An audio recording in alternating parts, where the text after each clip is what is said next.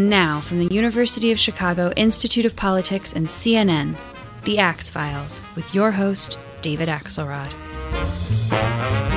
I grew up in New York devouring the writings of big city columnists like Jimmy Breslin and Pete Hamill, who came to reflect their city. And then I moved to Chicago, where Mike Royko was the man. He was Chicago. In Boston, that guy was Mike Barnicle, who dominated the city for years with his daily column, now can be seen on a regular basis on the Morning Joe show. I sat down with Mike the other day to talk about newspapering, his beloved Red Sox, and the state of the world. Mike Barnicle, it is great to be with you. You, as we've discussed many times, and we'll talk about it a little later, I am the product of big city newspapering, both career-wise, and I grew up in New York reading Breslin and Hamill and all those guys, and you were part of that class of people who represented their cities so well every other day in the newspaper. But I want to, before we get to all of that, I want to talk about how you got there and about how you grew up and how that shaped who you are. Yeah, well, I mean, literally newspapering, daily columns. We are literally talking about another century. Yeah. Well, just newspapers alone. You mentioned newspapers to kids under, a certain age, and they're like, they look at you like, where would I find one of those? Is it on my screen, on my phone? Exactly. Is it on my iPad? Yes. I was very fortunate, as I suspect you were. I grew up in a poor mill town in central Massachusetts, Fitchburg, Massachusetts, which was closer then to Boston than it is today because of all the trains that ran between the two cities. Fitchburg was a city of about 55,000 people. My father worked for the Public Works Department. My mother was a stay-at-home mom until my dad died in 1960 when we were all quite young, and she went back to school. Was that a sudden thing? Was that expected, your dad? Well, he died of a heart attack. It was his third heart attack, and given the way medicine and medical information was then, he thought when he had his second heart attack in 1956 that he would go on a health kick and change from Lucky Strikes to Kent filters. And so after he passed away, my mom went to into the old state teachers college system that they used to have in Massachusetts and got a BA degree. She was from Ireland, and ended up teaching parochial school for about 35 years. But growing up, back to newspapers, David, you can, again, link up with this. I bet we got 5 or 6 newspapers a day in our house. I mean, they were 2 cents a piece, 5 cents a piece. We'd get the New York papers the next day and read them as if they were that day's news. Because your folks wanted to read them. They wanted to read them, and they wanted to talk about the news and talk about what was going on, not only in the city. Where did that come from? Why were they so... Because they were both from Ireland. I see. And they were both so in love with the idea that they were in America, the United States of America. And my uncle, my father's brother, who I never knew, was killed at Midway on June 4th, 1942. And my grandmother, we all lived together, my grandmother, my aunt, my parents, my brothers and I. And they would talk about the war. They would talk about missing Gerald. They would tell me about Midway. They had a signed letter from Franklin Delano Roosevelt hanging on the wall. They had his medals in little leather boxes. A letter of condolence from him. That they had. The first letter that they had was missing in action, a telegram actually, from George C. Marshall. And the medals were all lined up on like a little altar. It was an end table, but it looked like an altar to me as a kid with the Purple Heart in it, the Distinguished Service Cross, second highest award given by the military in this country next to the Congressional Medal of Honor. And so it was a household. The apartment was suffused with stories, endless stories about Ireland, about America, about the war, about Roosevelt, how he saved this country, about Harry Truman. I never knew what a Republican was growing up because of the ethos that they Listen, Republicans don't even know what Republicans are right now. So. No, that's gone. Yeah. But talk to me a little bit about I'm a first-generation American. Talk to me about how you view, and we'll get back. I want to get back to your narrative. I got to get to also not just the roots of your interest in newspapers and politics, but also baseball, and we're going to get to that. But talk about how you view today's debate about immigration through the eyes of a kid who grew up with two immigrant parents. Not only two immigrant parents, but again, the street that I grew up on. There was Abe Sneg, the tailor, who fled Poland. There was the Scapignato family, who fled Mussolini. There were multiple numbers of Finnish Americans in the city who fled Europe. It was a city of immigrants, built by immigrants. And the idea today that I look at our government injecting such a heavy dose of fear into the idea of immigration and immigrants themselves is offensive to me. It's offensive to me as an American citizen who know the value that immigrants bring to this country. And, don't tell anybody, but occasionally, a couple of times a week, I drop by this church over, when I'm in New York, over on the west side, St. Paul the Apostle. Beautiful church. And they have a 7:30 Mass there in the mornings. And on some mornings when I'm not working at Morning Joe and I'm in New York, I go to the Mass. Not because I'm religious, but because it's a place to sit and reflect. And it's not noisy. And you look around and you see the people at the Mass, and you know just by looking at them that they were not born here. They're from Haiti, and they're from the Dominican, and they're from Vietnam. And why are they here? They're here because this country is the same today as it was to my parents and everybody on the street I grew up on. They're here because America's an idea. The idea of freedom to worship, freedom to think what you want, to say what you want, to go where you want. So today... Well, and to make something of your lives, the freedom, yeah, the opportunity. Work hard and you can make it. Yeah, but what was the product? How did Fitchburg's economy go? What was it that made Fitchburg? Paper mills. Yeah, paper mills and machine shops. There was a company called Ivor Johnson. In a strange twist of history, they made the handgun that killed Robert Kennedy. Huh.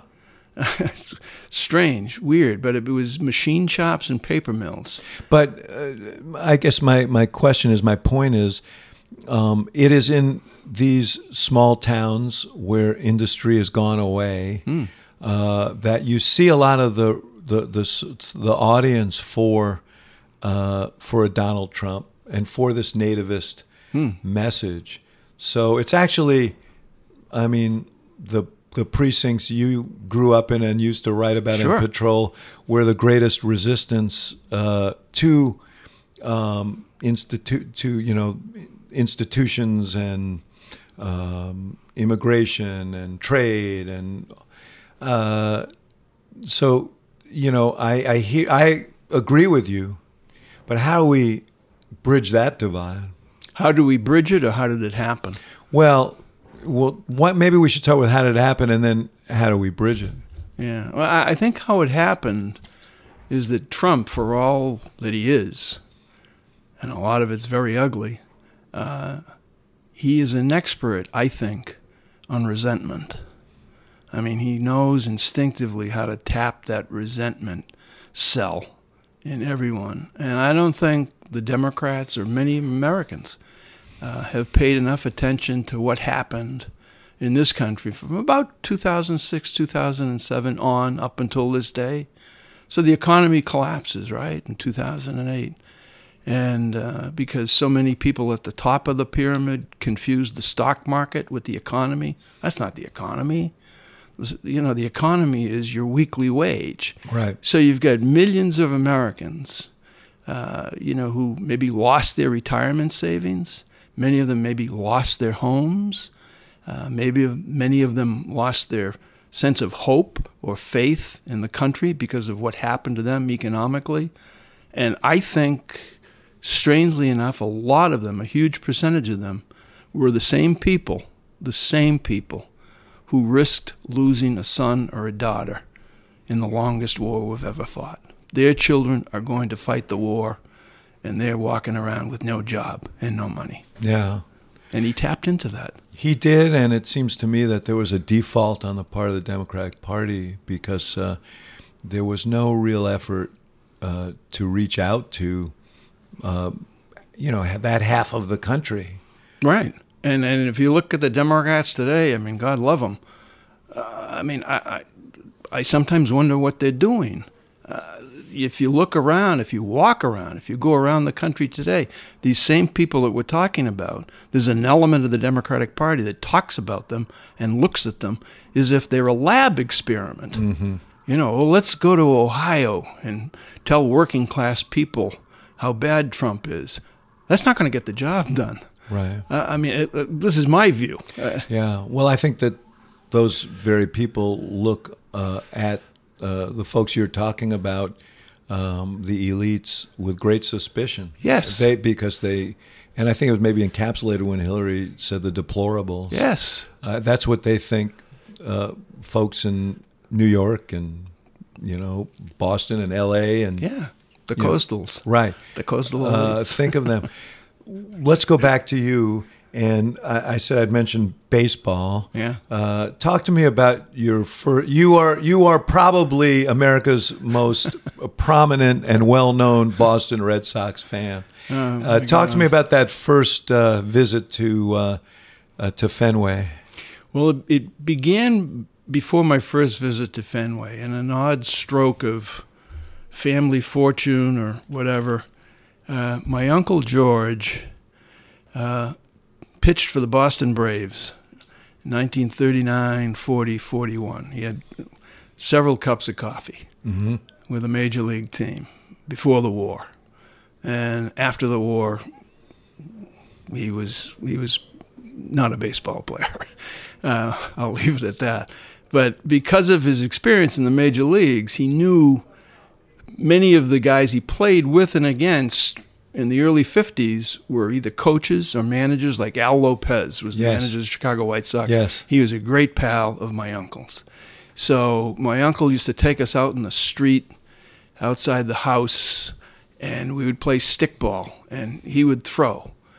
And he was a former major league pitcher, so he could still throw. Yeah. And he threw at us, behind us, to teach us not to fear the baseball, that it'd only sting a while. And eventually, one day he took us to Fenway Park. It was probably the first time I was at Fenway Park, my dad took me to see Joe DiMaggio. He wanted me to see Joe DiMaggio. And it was Joe DiMaggio's last year in baseball. 51, huh? Yeah. And I have a vague memory of it.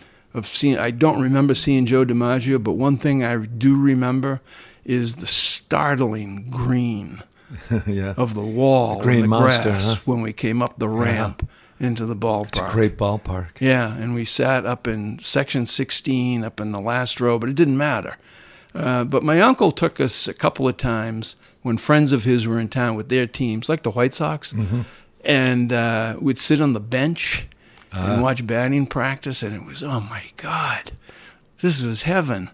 And because of my age, the age factor, I can still give you the lineups of the Red Sox in like 1954, 1955, now, 56. that must have been in the Jimmy Pearsall days. Jimmy Pearsall was center fielder, number 37 from Waterbury, Connecticut. It's much more than fear strikes out. Jimmy Pearsall, Tommy Umflett, Gene Stevens, Dominic DiMaggio, all of them. Sammy White was the catcher, George number Kell, 22. George Kell, they got him from the Tigers in a trade. He was great. Yeah. Hall of Famer, obviously. Yeah. So tell me what is it about baseball? Because we're both big baseball fans. If my wife Susan, who will listen because we're friends, and she'll want to hear what you have to say. maybe you can be more successful than I have. And her complaint is it's too slow. Yeah. Talk to her and everybody about what it is about baseball that you so value, so relish. Well, what I value and what I relish isn't going to draw anybody to the ballpark, because, I like to watch, where's the shortstop moving? What is the second baseman tell them? Stuff like that. Yes. But I would tell Susan and anybody else that of all the major sports we have, baseball is the most reflective sport we have. If you want to go with your husband or your son, or you want to take your son or daughter to a game, you can actually talk to them while the game is going. You can have a conversation, not about baseball, but about school, what's going on in their lives. You can talk about things and not really miss a moment of action. Right. So you can do that. And it's also, I think, the most magical of games because of the design of the game and the geometry of the game, 90 feet in between the bases and all that stuff and everything like that. But the movement of players, I mean, they're so gifted. And the idea that, some kid, 19 years of age, can step into the plate and he can hit a 98-mile-an-hour fastball. Yeah. And the other aspect of it is that you go to a baseball game and you see the players and you say, something, they look like me. They're not in helmets. They're not 6'8", 6'10", stuff like that. They don't weigh 315 pounds. And you think to yourself, I want to play catch when I go home, just like them. Well, I always say to Susan, she's a big basketball fan. I say, we go to a basketball game. You go to a hockey game. You go to a football game. But when you go to a baseball game, you say, I'm going to the ballpark. Yeah. It's a park. It's not a stadium. It's not, and for all the reasons that you said, my father, I mentioned, was an immigrant, learned how to play baseball before he learned English, I think, and ended up doing very well, played with Hank Greenberg in the sandlots of New York. But we spent every weekend at the ballpark when I was a kid. And, times that I'll never forget. Yeah. So I knew that you would say that. And I'm trying to make a point out here for all of those who complain about baseball. Well, I'll tell you just one story about your dad took you to the game on weekends and everything like that. After he arrived in the country, his love of baseball and all that. So I have like a disease about the Red Sox. I mean, I'm just hopelessly afflicted and addicted. And 2003,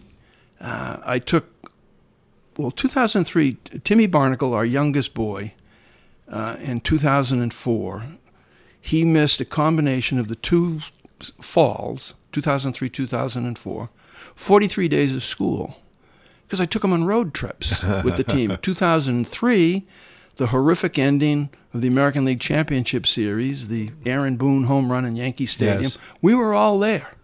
And Timmy was seated next to me, and we had good seats. We were right behind John Henry, the owner, by the Red Sox dugout in Yankee Stadium. The game is over, and Colin Barnicle, my middle son, pokes me in the arm, and he says, Dad, he says, you better take care of Tim. And I look down, and Timmy, 10 years of age, is in his seat with his favorite faded green Red Sox cap that he got at St. Patrick's Day at spring training. And he has tears as big as manhole covers coming down his face. And I look at him and I say to myself, oh my God, what have I done? I've passed this on to him. A year later. Well, he was rewarded a year later. A year later, I called them all up. They were in different places. Timmy was home with us, obviously. Colin and Nick were in Washington at school. And I said, boys, we're all going back. And we went back, and after Game 7 in Yankee Stadium in 2004, I have a picture of Tim Barnicle running the bases in Yankee Stadium 5 minutes after the game is over, and he runs right into the arms of Trot Nixon. Yeah, it was a outfielder for the Red Sox. So that is a great thing about sports, right? Because it's something that you can be absolutely desperately passionate about, that at the end of the day doesn't mean anything, right? But it means everything. Yeah, they'll remember that as long as they live. Yeah. So you, just to return to your story, you worked as a kid at the in a bureau of the Telegram and Gazette. Yeah, the Fitchburg Bureau. So did you know at that time you wanted to be a newspaper man? I think I sort of did. I didn't really know. I mean, I'm like 15 years of age. It was fun. I used to run quotes from city council meetings. There was a crazy mayor of Fitchburg, a guy born in Britain.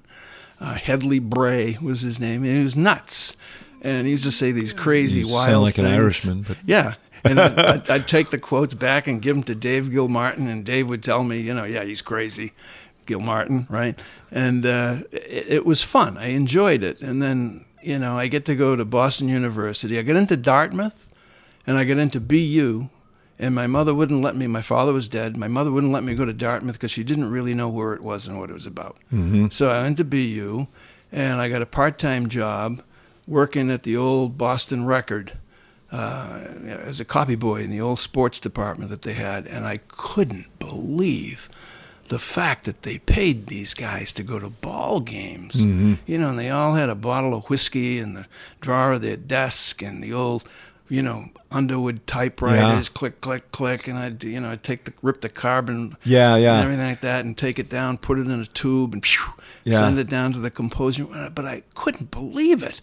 These guys get paid for doing this. Yeah. And they had so much fun. They're always laughing and smoking and drinking and talking about ball games. And I said, geez, I'd kind of like to do this. And I finally got to it about 5 or 6 years later.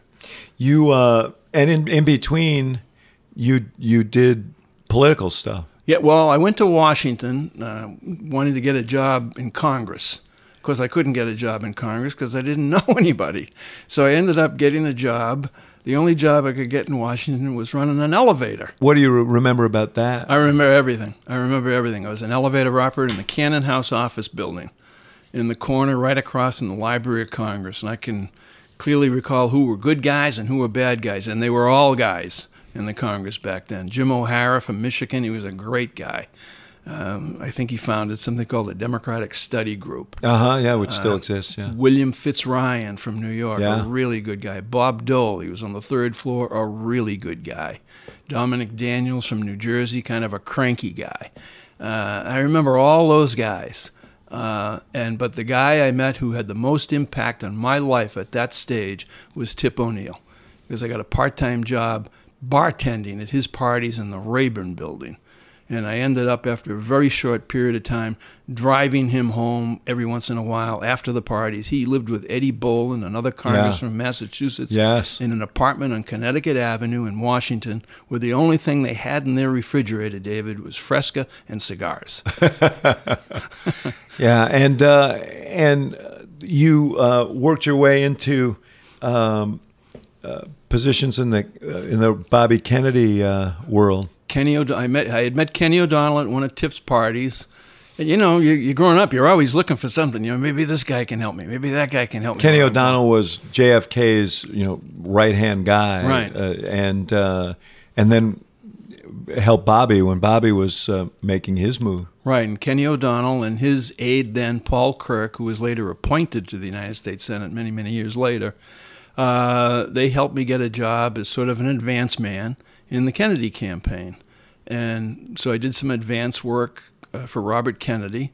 I got to know, during the course of the campaign, Ted Kennedy and John Tunney, who, eventually I ended up going to California and working for John Tunney in his campaign, Senate campaign. The son of Gene Tunney, the former world heavyweight champion. Yeah, and as a matter of fact, at the beginning of the campaign, I spent more time with his father, with Gene Tunney, than I did with John, because I couldn't believe the stories he was telling me. Yeah. Just incredible stories about going to Cuba and hanging with Hemingway, and Hemingway always wanted to fight him, and he had a ring, and Gene Tunney said, no, I don't want to do that. So finally he was telling me one day he gets in the ring, and Hemingway is sort of boxing around and throwing punches, and he's missing, and Tunney's ducking. Finally, Gene Tunney told me the stories. He says, I finally got tired of it. He said, he was a great guy. He said, I gave him a little snap of a left hook, and boom. That was it, huh? Down went Hemingway. He went down like a rider. Down went Hemingway. So before we get to Tunney, talk to me about Bobby Kennedy.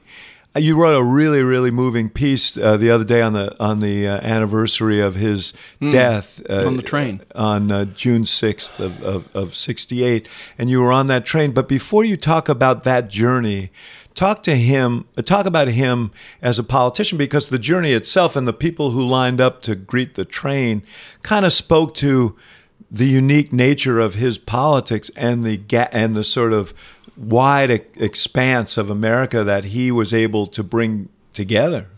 Yeah, I think at that stage in his life, I obviously don't know. I don't think anybody really knows. He, more than any other politician then or since then, understood something that I think the average American, the ordinary American, really gets to know during the course of a lifetime. He understood loss. He understood damage. He understood what it means to be personally damaged and hurt by an event in your life. And he was able, even without talking about it, and I think he only spoke about it really once in Indianapolis. Yes, the night of the King assassination. Correct. But he had a sense that when you'd see him on the campaign trail, when he was up on that stage talking to a crowd, whether it was in Indianapolis or Gary, Indiana, or wherever, or down south during the Senate Nutrition Committee hearings where he took a tour of Appalachia, yes, talking about hunger, people seemed to sense that he was vulnerable, that he had a vulnerability about him that made him more human, more approachable. And more empathetic. Yeah. And I don't think, I've never seen that since. The other thing that he had was the willingness to challenge orthodoxy, whether it was liberal orthodoxy or conservative orthodoxy. We were sitting in New York City. There was the famous exchange he had with, I think it was there, maybe it wasn't here, but a student who said, who's gonna fight these wars? And he said, "You are." Indiana. Yeah, I think it was in Indiana. You're right. University. Yes. Yeah. Yeah. His point being that we need to bear these burdens together if we're going to bear them. And he had no problem telling hard truths, and there was just this gritty authenticity to him, and maybe it was part of that fatalism. Yeah. But he didn't play the games that other politicians played in that regard. He was very much willing to tell people stuff they didn't want to hear. Yeah, I think in retrospect, once he announced, after back and forth, and Lyndon Johnson as president, Lyndon hadn't announced that he wasn't going to run again. So finally he announces on March 17th, St. Patrick's Day, in the Senate caucus room where his brother had announced for the presidency, yes, in 1960. He announces and he runs, and after I think a very brief period of time, he became a truly free man. It's interesting as to why, because there's this great book you probably read called The Last Campaign by Thurston Clark. Yeah. And the basic sense you got in that book was there was a kind of fatalism around that campaign. There was this sort of cloud hanging over it, as if there was almost this sense, now maybe this is through the rearview mirror of history, but that things were so unsettled and anything could happen, and that Kennedy had kind of a fatalistic view of himself and his own life, given what he had lived through with his brother, given the nature of the times. Maybe that was the part of the freedom that he felt. Yeah, I agree with that. It's on tape now, and filmed that day, a motorcade through Chinatown in either San Francisco or Los Angeles during the California primary, when there was a series of firecrackers set off as the motorcade passed, and the look on his face, just the momentary look on his face was, is this it? Right. Yeah. I think people, we talk about how unsettled the times we live in now are. But you think back to 68. Pump the brakes, folks, today. Yeah. It's important to have a sense of history. Well, that's a completely different topic, the fact that we don't know our own history in this country. But, yeah, on the day that Robert Kennedy was buried, on June 8th, on the day he died, actually, June 6th, 1968, 106 young Americans were killed in Vietnam. In the week that he died, 322 was the total killed in action in Vietnam. In the month of June 68, I think it was like over 1,000 deaths. We had over 500,000 troops in Vietnam, riots in American cities, a police riot at the Democratic Convention in Chicago. Yeah, I remember that well. Yeah, yeah. I was a kid in New York then and watched that on TV. You mentioned John Tunney. You went on to become changed my life speechwriter for John Tunney. California changed my life. Yeah, I mean, I got to California. I couldn't believe it. You that campaign became kind of the basis of the template for this movie, The Candidate, this famous movie that ends with this. What do we do now? What do we do now after the candidate wins? Yeah. And you actually had a role in that movie. Yeah. It's a funny story. California campaign for the United States Senate, naturally you get all sorts of like celebrities drawn to the campaign. A Democrat running against old George Murphy, Republican senator, former actor, friend of Ronald Reagan's. And so we had, a whole bunch of celebrities doing spots and raising money, Gregory Peck and everything like that. And I met one guy during the course of the campaign. His name was Michael Ritchie, really good guy, smart guy. He had directed a film called Downhill Racer with Bob Redford. And after the campaign was over, he gave me a call one day and said, "Hey, Redford is thinking of making a film about politics." And he had a draft of a screenplay written by Jeremy Larner, who used to work for Gene McCarthy. And so he asked me to take a look at the screenplay. I said, "Oh, this is great. I didn't know screenplays from anything."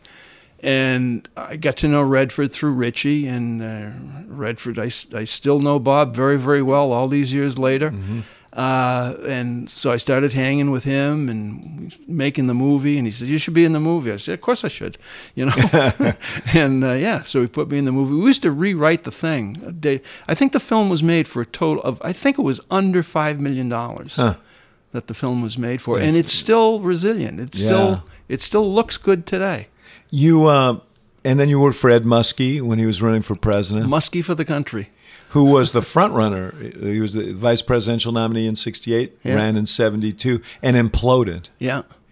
And I don't. Somewhere it was written that you and he had an exchange, and he was shouting at you. Yeah. God damn it! You people are trying to put me out on a limb. You want me to commit suicide? Well, Senator Barnicle is supposed to have shot back, "What is your vision for the country?" And he said, "What the hell do I have staff for?"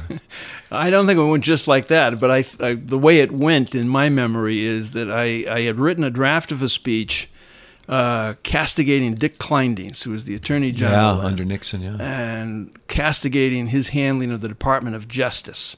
He could write maybe a lot of it today, okay? And he was looking at the draft of the speech in the hotel. George Mitchell was there, I remember that. And he ripped it up and, threw it down and turned to me and said, "God damn it, I can't give this speech." He says, "What the hell would the people in Maine think about something like this?" He says, "This is far too harsh." And I said to him pretty much, "Senator, come on. The people in Maine, who gives a fuck about the people in Maine? You're running for president. This is a Democratic primary. Come on."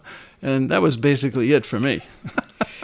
But you made contacts along the way that led you to the Boston Evening Globe. Boston Evening Globe. Well, I had known Bob Healy, who was the executive editor of the Globe, since 1967, 68, because he used to go to all Tip O'Neill's parties because he was covering the White House then for the Globe. And I just instinctively, internally, I knew that's where I wanted to go. And so after the Muskie campaign in 1972, I called Healy. This is awful now when I think about it. I'm so embarrassed that I did this. I asked Healy, who was he loved skiing. I don't ski. I never went skiing. I said, "Hey, I'm going out to Sundance, Utah." He said, I was doing some work for Redford then. And I said, "You want to come go skiing?" He said, "Yeah, absolutely. I'd love to." So we went out to Sundance, and that's when I put it. I said, "Bob," I said, "Yeah, come on. I want to work for the Globe." "Oh, yeah, sure." Wait. Did you have to ski? No. Oh, okay. No, he went skiing. That would have been. Yeah. No. No. That would have been a high price to. Yeah. No, I didn't try that. So he gave, but the thing that struck me was that did you go right to column writing? Right to column writing. I mean, that's like highly unusual. Yeah, right to column writing. I used to, and I got paid. I started out at $75 a column. I was writing for my life because I had 2 little kids, and I used to write. I started writing 3 a week, and then 4 a week, then 5 a week because I needed the money. I wrote a sports column every other week, and worked out. And when you started writing in a really kind of tempestuous period in Boston, we talked about some of the fissures in our society. One of the great conflicts of the 70s was over school busing in Boston. You wrote a lot about that. Wrote a lot about it. And again, one of the things you learn it, like as a copy boy, actually, you learn it running quotes for Dave Gilmartin from the North Worcester County Bureau of the Telegram. Nothing ever happens in a newsroom. You got to go out. You got to climb the stairs of tenement. You got to go to the second floor. You got to knock on the door. There's nothing better than eye contact. Mm-hmm. And so busing began, and I guess because of my background, because of the way I grew up, the way I was raised, there's something wrong here. I mean, they're labeling these people who fear their whole future is gone, their children's future is gone because they got to put them on a bus. Well, how about the rich kids in Brookline? How come they're not on buses? What's going on here? And what happened, and I used to write this, is that they have pitted the poor whites in South Boston and Dorchester, white Dorchester, it was white Dorchester and black Dorchester, neighborhoods in Boston then, against poor blacks for the same small share of an increasingly shrinking economic pie. And the schools, back then, I mean, you graduate from South Boston High School or Dot High, Dorchester High. I mean, Harvard wasn't going to come knocking on your door. If you were lucky, maybe your father had a union card, he'd get you into a union shop. Maybe you could get on the fire or the cops. But, I mean, We had your MSNBC colleague Lawrence O'Donnell on a few months ago who grew up in those neighborhoods, and he talked about how he got into Harvard, and everybody in the neighborhood was like, what is that? How? Sure. Yeah. But now, was Kevin White the mayor of Boston at the time? He was the mayor of Boston. And he was when he was elected, he was considered one of these new age kind of progressive mayors. But that was a defining kind of battle for him. And then there was this woman, Councilman Louise Day Hicks. Yeah, he ran against her. He won the mayoralty the first time. He ran against Louise Day Hicks, whose campaign slogan in 1967, running against Kevin White, was "You know where I stand." Mm-hmm. And the school committee back then in Boston was led by a guy by the name of John Kerrigan, who did everything he could, every day that he could, to inject race into the whole issue of the public schools. They're going to take your schools away from you. They're going to give it away to black kids, and the level of resentment bred a healthy dose of racism into the idea of busing. Busing continued and raged for 3 or 4 years, from about 1973 to 1976, and the remnants of it, I think, are still there. I mean, there's a whole generation of people now in their 50s and 60s who remember, moving to the South Shore of Boston, Quincy, to get away from the city of Boston because of busing. And there are people who, black and white, who were robbed of one element of their futures because they didn't get much of an education during that turbulent period. This is the sort of issue that Donald Trump would have exploited to the nth degree if he were a practicing politician at the time. Yeah, because the basis of it, really, I mean, it becomes race. You can't ignore that. But the resentment factor, was so enormous, that, the idea that a lot of people had, blacks are all on welfare. Blacks live for free in public housing. I work hard. My wife's a waitress, and, I'm an iron worker. And this is what they're doing to us. And yeah, Trump would have thrived on that. It was interesting, the niche you held, because I think you were seen as someone who could write from the neighborhoods. We had in Chicago, we had Royko and Breslin in New York, as I mentioned, but the reason that they were so successful, Pete Hamill as well in New York, was the same sense of connection to people in neighborhoods. And yet every one of you guys, if you get to the core of it, would be considered sort of progressive. It's interesting. Explain how you bridge that divide. I mean, the answer is I don't know. I mean, it was just in me, but I know what I used to do. It was the greatest job I ever had, and I used to love it. I used to love, just driving around, and I had several stops that I'd make daily to talk to people about what was going on in different neighborhoods. And I used to enjoy meeting people and hearing their stories. And you're right. I would tell their stories. I was making more money than they were, but they were still me. I mean, you can change your zip code, but your soul, I don't think, changes when you change your zip code. You can move to the suburbs with your family, and you can be making a good living, and you can still write about people who struggle because you know them. You grew up with them. You are. Part of you is them still today. I live, I'm making good money today, as you are. But I have a fear of the absence of money still today. Mm-hmm. I have to ask you about how. Well, first of all, before I do, you also wrote about some really, really vivid characters in town, including the Bulgers. One of whom became a political power in the city, the other who became a notorious gangster. Right. Some people said, "Well, you were too sympathetic to them." Talk to me about those guys and how you. I mean, you must have. Did you know them both? I knew all three brothers. Jackie Bulger, the third brother, was a clerk in Boston Juvenile Court. I knew him. I knew Bill Bulger, who was a state senator, president of the state senate, became Senate president, and then head a chancellor or whatever of the UMass system. Yeah. And I knew Jimmy Whitey Bulger, sort of. Didn't really know him because he was a sociopath.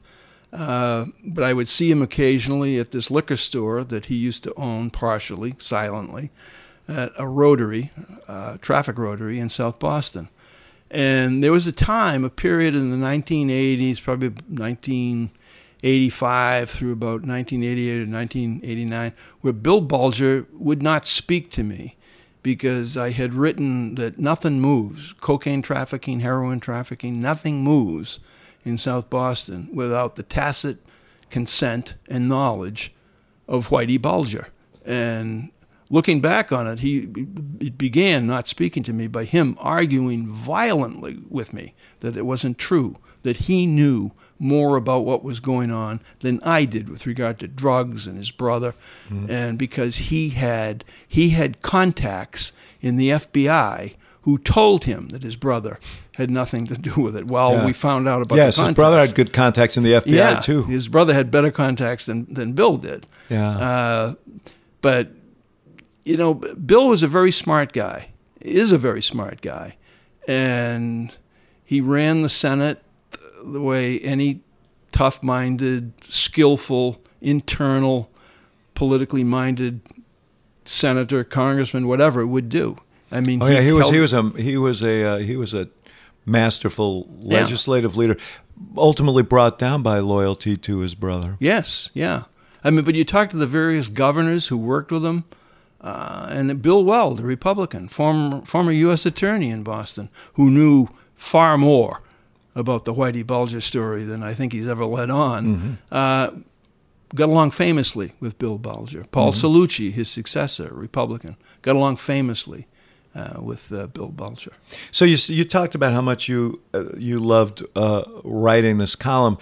You ran into a problem, accusations of plagiarism, and my thought when I read that story was, I don't know how people write 3, 4, 5 columns a week, especially columns that are kind of literature. Yeah. And so, but I guess my question is, I don't want to go through chapter and verse the history of all of that. Right. But you acknowledge that that you cut corners in places where you shouldn't have cut corners. Yeah, sure. I mean, that comes out of laziness, pure laziness. But how much of it comes out of, we talked earlier about you jumping right to column writing. Yeah. When you were a kid journalist. And how much of it do you think was from that and the sort of not working the graveyard shift I don't want to say as I did, but I did, and having to dot every I and cross every T and being given sort of literary license from the beginning. Yeah. Well, this is me speaking, right? So my defense is probably going to be suspect because it's me defending it. I began writing a column in 1973. The charges that you're referring to are from 1998. How come I wasn't caught before 1998, if indeed, I did anything? I'll tell you the root of the plagiarism thing. In retrospect, 20 years later, it's kind of funny. It was tragic to me then. It's kind of funny today. The root of it is I used to do occasionally, about twice a month, a Sunday column, I Was Just Thinking. And it would be a series of about 84 lines, different topics, try to be funny, and half of them. And it was rewriting a couple of George Carlin jokes. That's the root of the plagiarism, that I was copying jokes.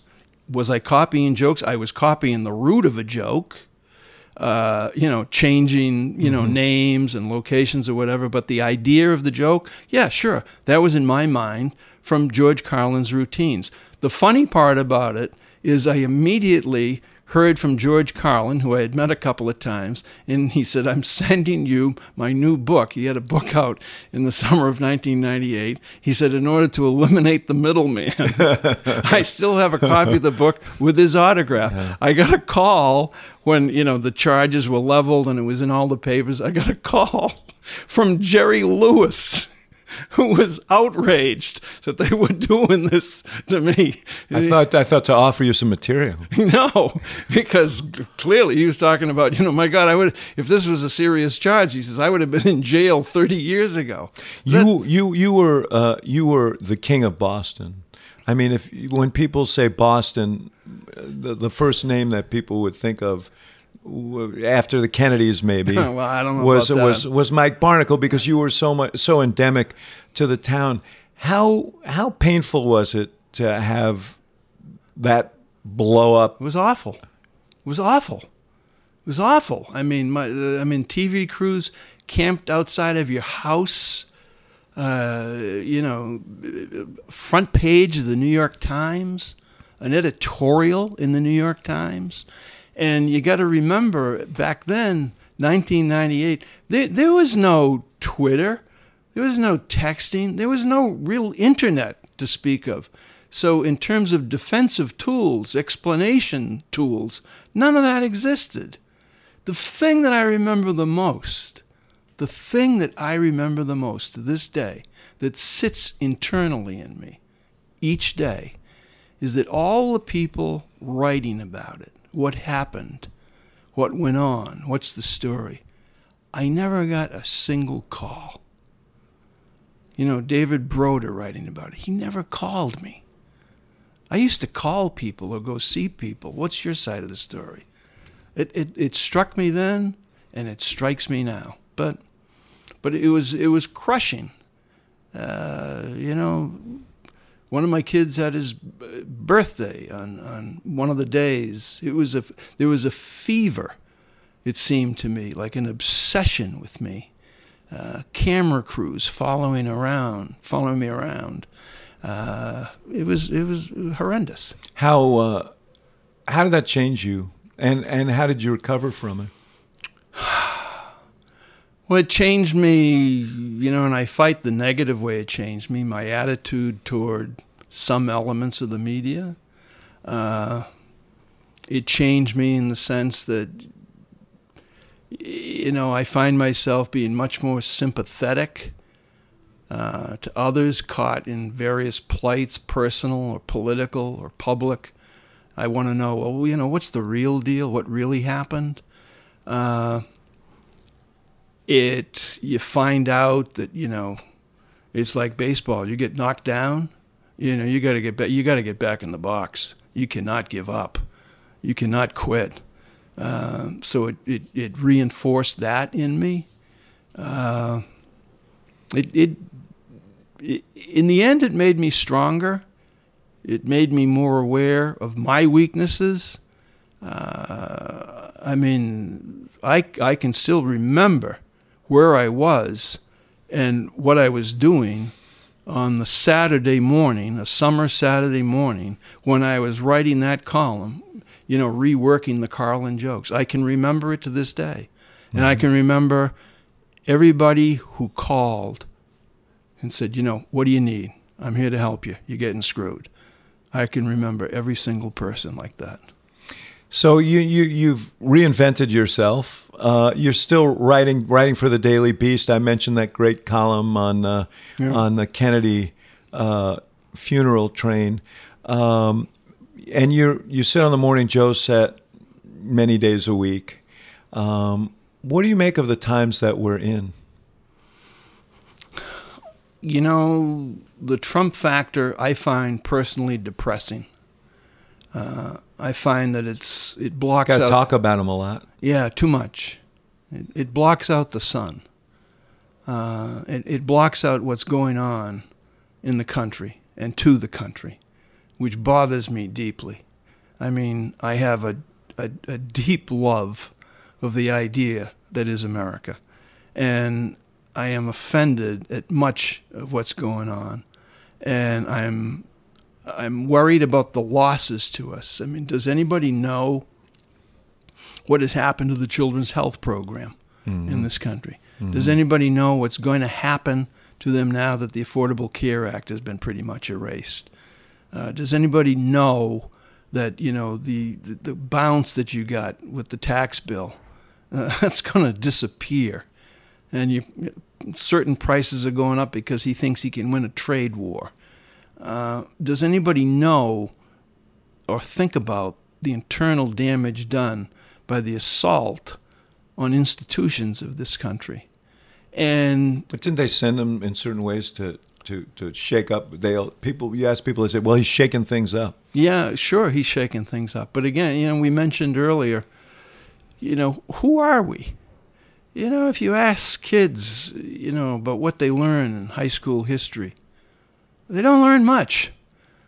Mm-hmm. They're not really taught the story of America. They're not taught about how did your dad, my parents, and millions of others come here and carve out the lives that they carved out, that we prosper because of it. Who are we? Memorial Day tweet the guy issues, happy Memorial Day, thanks to everybody who ever served in the economy. Look at it, because of what I've done, it's booming. Nice is how it ended. Nice. Sorry, Uncle Jerry killed at Midway on June 4th, 1942, but look at unemployment today is really roaring. You lost your brother, your uncle, your father in Omaha Beach in 1944, but look what I've done. The guy is clueless about who we are and about our story, which is the story of America. You and I have many things in common, and many of them we've talked about here.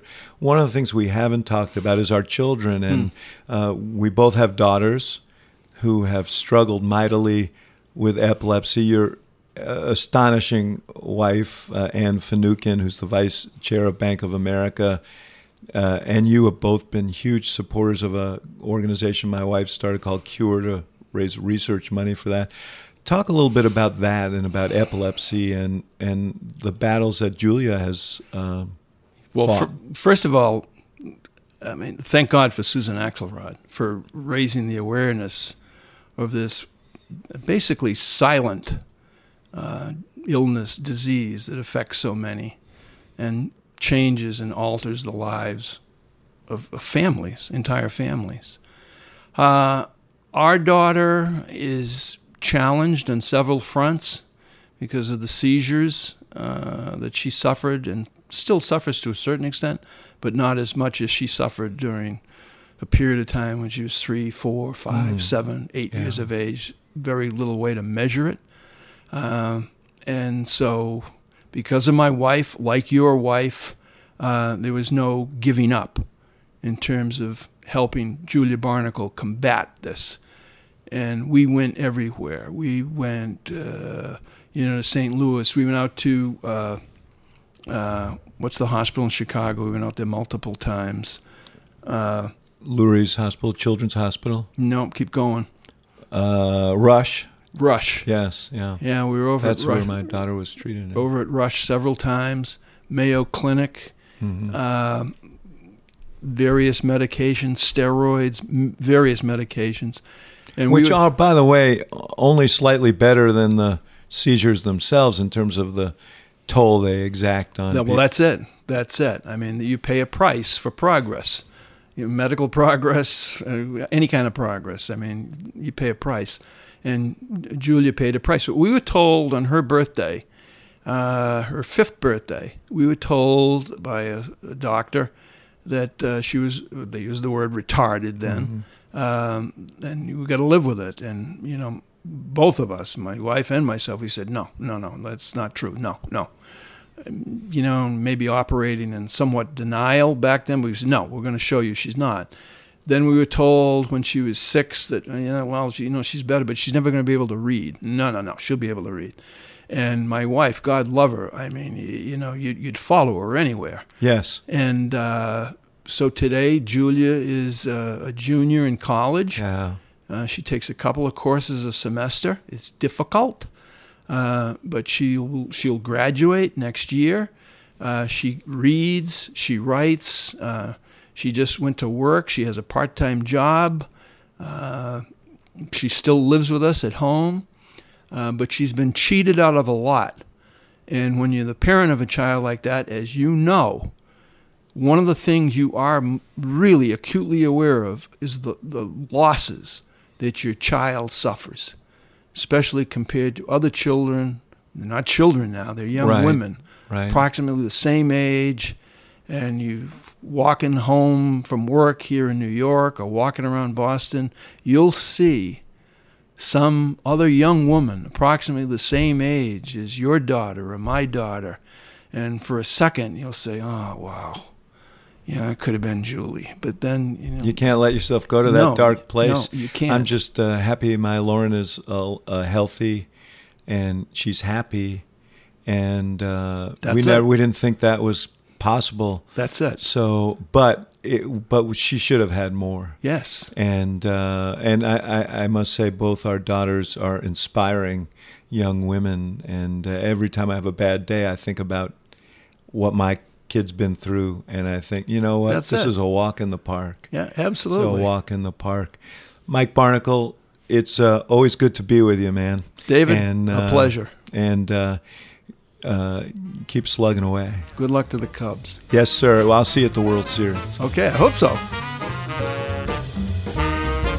Thank you for listening to The Axe Files, part of the CNN Podcast Network.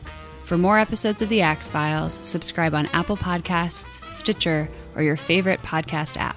For more programming from the University of Chicago Institute of Politics, visit politics.uchicago.edu.